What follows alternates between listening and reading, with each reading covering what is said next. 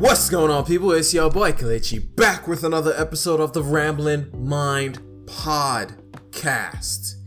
For each and every single one of you who tuned into this podcast, thank y'all for watching. Appreciate y'all stopping by. Appreciate y'all checking this thing out. I'm gonna do a quick portfolio update of my M1 Finance account and my Robinhood portfolio account and just show you how it's been, because I didn't do one last week, and I'm just gonna update you and show y'all what it's looking like so far.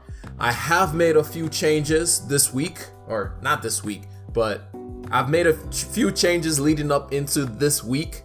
If you've seen my portfolio before, you've probably already noticed it as far as my Robinhood portfolio.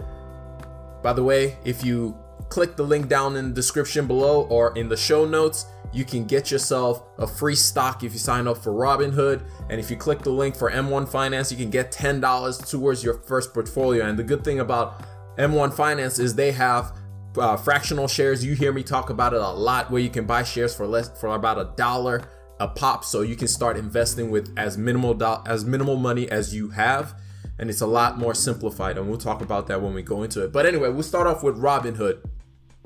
The last time I did an update to this portfolio or showed y'all or talked about this portfolio, I showed y'all this dividend tracking that I have going on. The cool thing about it this time around is, if you notice something, my annual dividend has grown. This is the good news about when you do dollar cost averaging, when you continually put money into your investments. Your annual income that you can make out of the dividends is going to continue growing, and your portfolio is going to continue growing because you're consistently adding more money in there and you're consistently buying more shares. But the main thing you will notice in my portfolio is Disney is gone.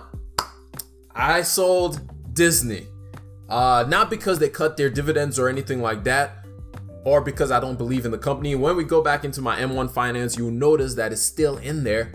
But for my Robinhood portfolio, I wanted to focus a whole lot more. You've heard me talk about it a lot. ETFs. And I wanted to start being focused on actually putting word into practice, being more considerate, being more focused on what I'm trying to do with the portfolio. So for this Robinhood portfolio, it's going to be heavily focused on increasing my weight in my ETFs that I have. And that's SCHD for anybody that's listening. SCHD is a it's an ETF that follows the Dow Jones Index. And I like it. It's a very good ETF. I've been able to buy it at cheaper prices whenever the market is fluctuating and doing this thing. I don't really care. I'm just going to continue buying it consistently. And it's been doing really good for me overall. Well, I won't say doing really good. It's just been following the market. As the market does, so does it, which is the good thing. Like, although I may not beat the market, but I'm going to perform just as well as the market, which is good news. The other one that I have is DGRO. That one is more focused on growth stocks. So actually, it says 2.7 dividend yield on it, which isn't that great. But however, for me, that's fine, because the companies that it exposes me to within this ETF is for growth purposes, which is what I wanted, an ETF that's focused on growth. And then as far as SCHD, that's literally focused on dividend equity. It has a dividend yield of about 4%, which is, it's 3.67, which is what you're aiming for. You want your goal whenever you're trying to make dividend yields, the goal is about to get a return of about 4%, to be getting paid dividends in 4% of the stocks that you hold. So that's all good and that's all dandy, but the main thing that I did was I shifted myself out of a lot of positions that I have. So let's go into history. And when I say positions, it just means like I changed what I had in my portfolio. It means I either sold out of something and reinvested into something else. So for me, with this Robinhood portfolio, what I did was I created a lot of limit sells. And if you guys paid any attention to the stock market this last week, you will see that it was all over the place. One day it dropped like 10%, another day it went up like 15%. It was just all over the place, which is why you can't be emotional when it comes to the stock market. You will lose money. That's why I use a lot of limit buy and limit sell orders nowadays.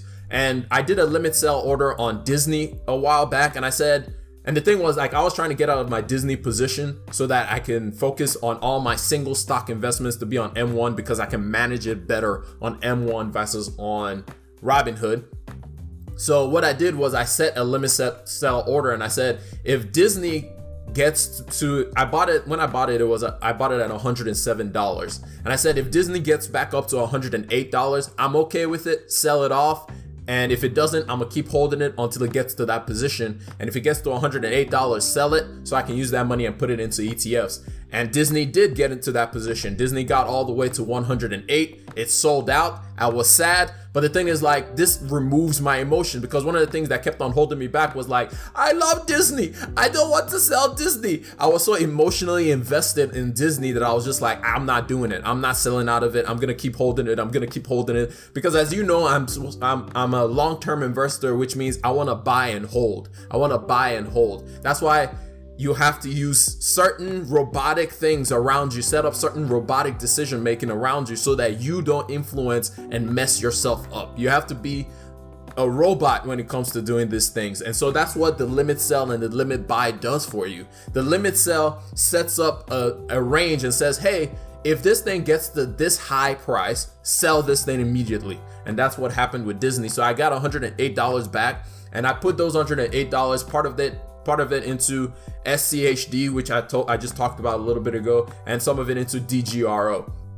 Another thing that I'm starting to look at doing is possibly adding some bonds into my account or into my portfolio, just as a hedge. I'm still learning a bit about bonds, but as you can see on the screen right here, if you're not watching on the screen, there's a bond that I have on here. It's a intermediate term bond. I didn't buy it yet, but I'm thinking about buying that ETF to have a hedge in my account, so that, because bonds don't fluctuate as much as stocks, and it's always a good idea to have some bonds in your portfolio. But in the future, we'll talk about how a portfolio should look, but we won't do that right now. But anyway, for right now, I decided not to do that, but what I did was I sold out of Disney, and the other thing that I did was I also sold out of Comcast. I did a limit sell order on Comcast. I said it, I think I bought it at $34 or something like that, and I was holding it because Comcast, I believe Comcast is a pretty decent company to hold, even though I hate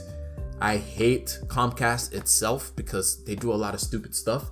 However, Comcast has a monopoly in whatever area that it serves internet and all these other things. And internet is becoming one of those utilities that you can't do without in this day and age. So with that being said, it means Comcast is always going to be a company that's going to be around.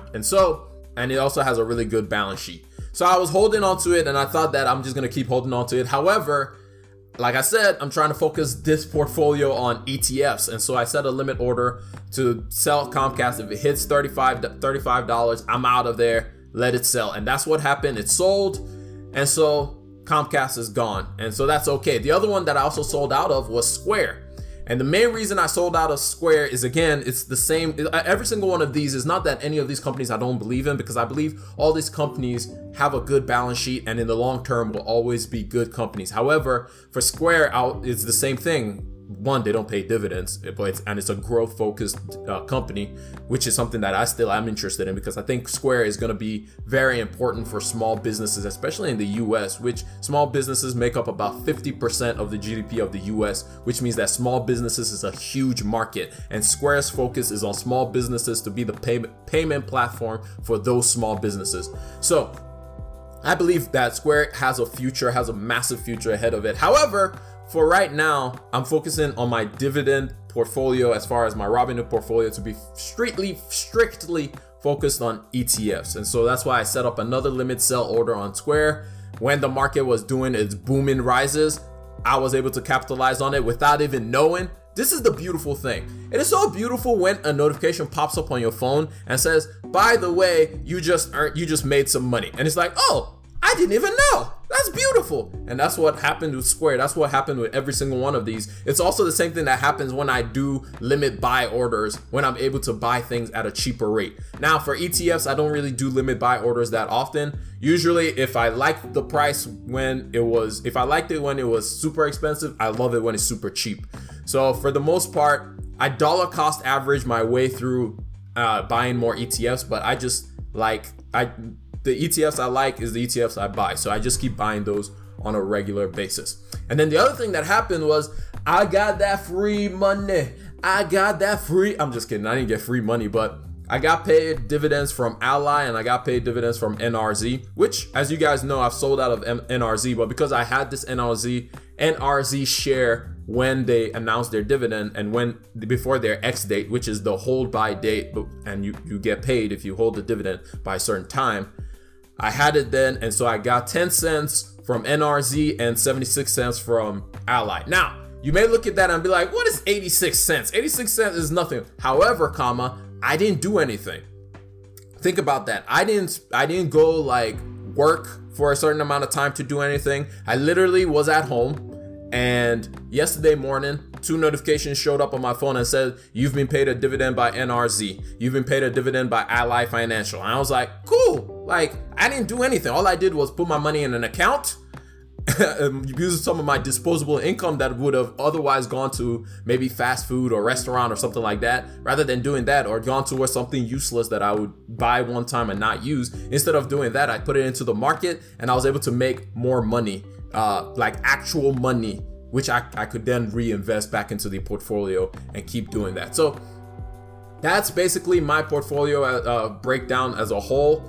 Right now we're sitting at about $726.85. That's gonna keep growing up. And if you want to take a look at as far as my Robinhood portfolio, what it looks like when you look at everything that it looks like to this point in time in this day and age, it's looking pretty good, in all honesty. Like, I'm growing this thing. It's gonna keep growing.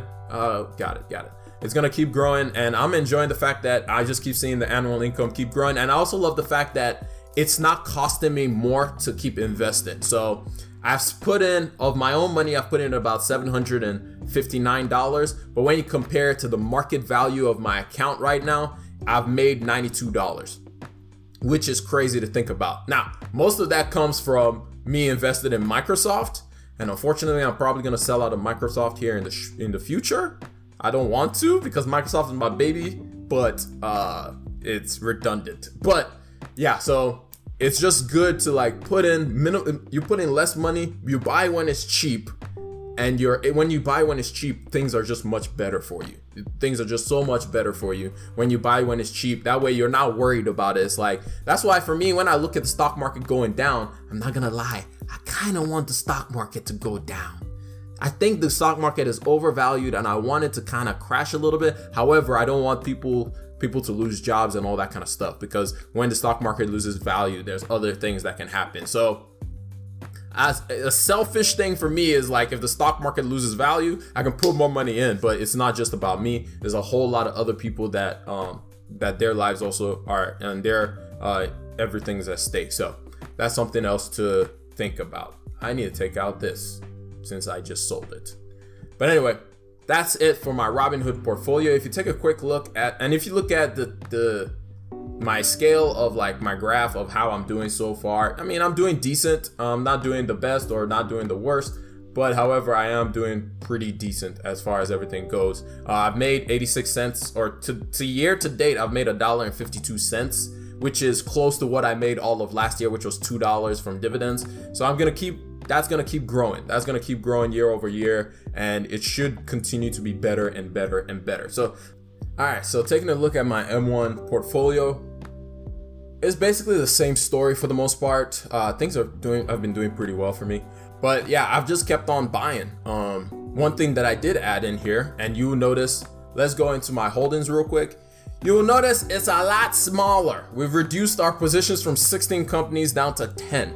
And the main reason for that is, I believe I talked about it the last time that I talked about this M1 Finance portfolio, was I wanted to see more bang for my buck as far as my investments. So I wanted to reduce the number of companies that I invested in and increase my positions in some companies that I really, truly believe in. So let's go. If we go to activities real quick, we'll see this was about 2 weeks ago. I did a bunch of sells and a bunch of buys. So I sold out of JP Morgan, Bank of America, P&G, Johnson & Johnson, Visa, NextEra Energy, 3M, and Duke. And I took all of those monies and used it towards Apple, Microsoft, Southern Company.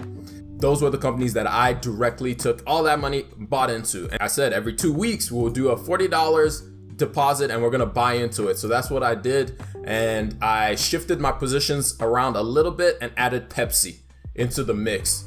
And that's why I now have 10 holdings in total, and it's gonna look like this for a while. It's gonna look, these 10 companies are going to be the staple of my entire portfolio. In the future, I'll add more and more into it, but for right now, these are the companies that I'm going to be riding with moving into the future, because I want to continue to actually get dividends and actually get some see some payments out of this. Well, not really payments, but really I just want to see more bang for my buck so my dollar can do more. It's a lot better to get one share of something than it is to get like have 30 different companies at less than 0.1 share of it. So that's the reason why I switched up the way that I ordered my portfolio. If you take a look at the Excel spreadsheet, it shows the whole thing. Even when I did that, my dividends actually ended up increasing because of how now I have more of a position in so many different companies. And then the other thing that happened, excuse me for that noise, the other good thing that happened when I did this was I got paid some dividends from Apple. I don't even own Apple devices, and I don't pay for Apple stuff. Apple pays me. It's wonderful. It's such a wonderful feeling for companies to be paying you instead of you to be paying them. But anyway, Apple paid me dividends. This, if we go to activity, I got paid dividends of 13 cents from Apple. I got paid dividends of 3 cents from Costco. I got paid 8 cents dividends from NRZ. P&G, oh man, this is a lot more than I expected. P&G paid me 19 cents. And Realty Income Corp paid me 28 cents. So all of this, I didn't even know that some of these had come in because I didn't get the notification on my phone. So in this month, I've made a pretty decent penny from the investments that I've made. It's actually been almost as much as my entire probably more than what I have in my Robinhood, which is pretty cool. Probably not. Nah, I can't do math in my head right now. It's too many numbers. But that's pretty cool. So the whole thing is like this, as you guys know, the portfolio, the whole point of the portfolio is to be able to build this to a point where I can get a passive income. So far, I've earned $1.60, which people can laugh at. Yes, it's not like it's a lot of money. Of course not. It's not a lot of money.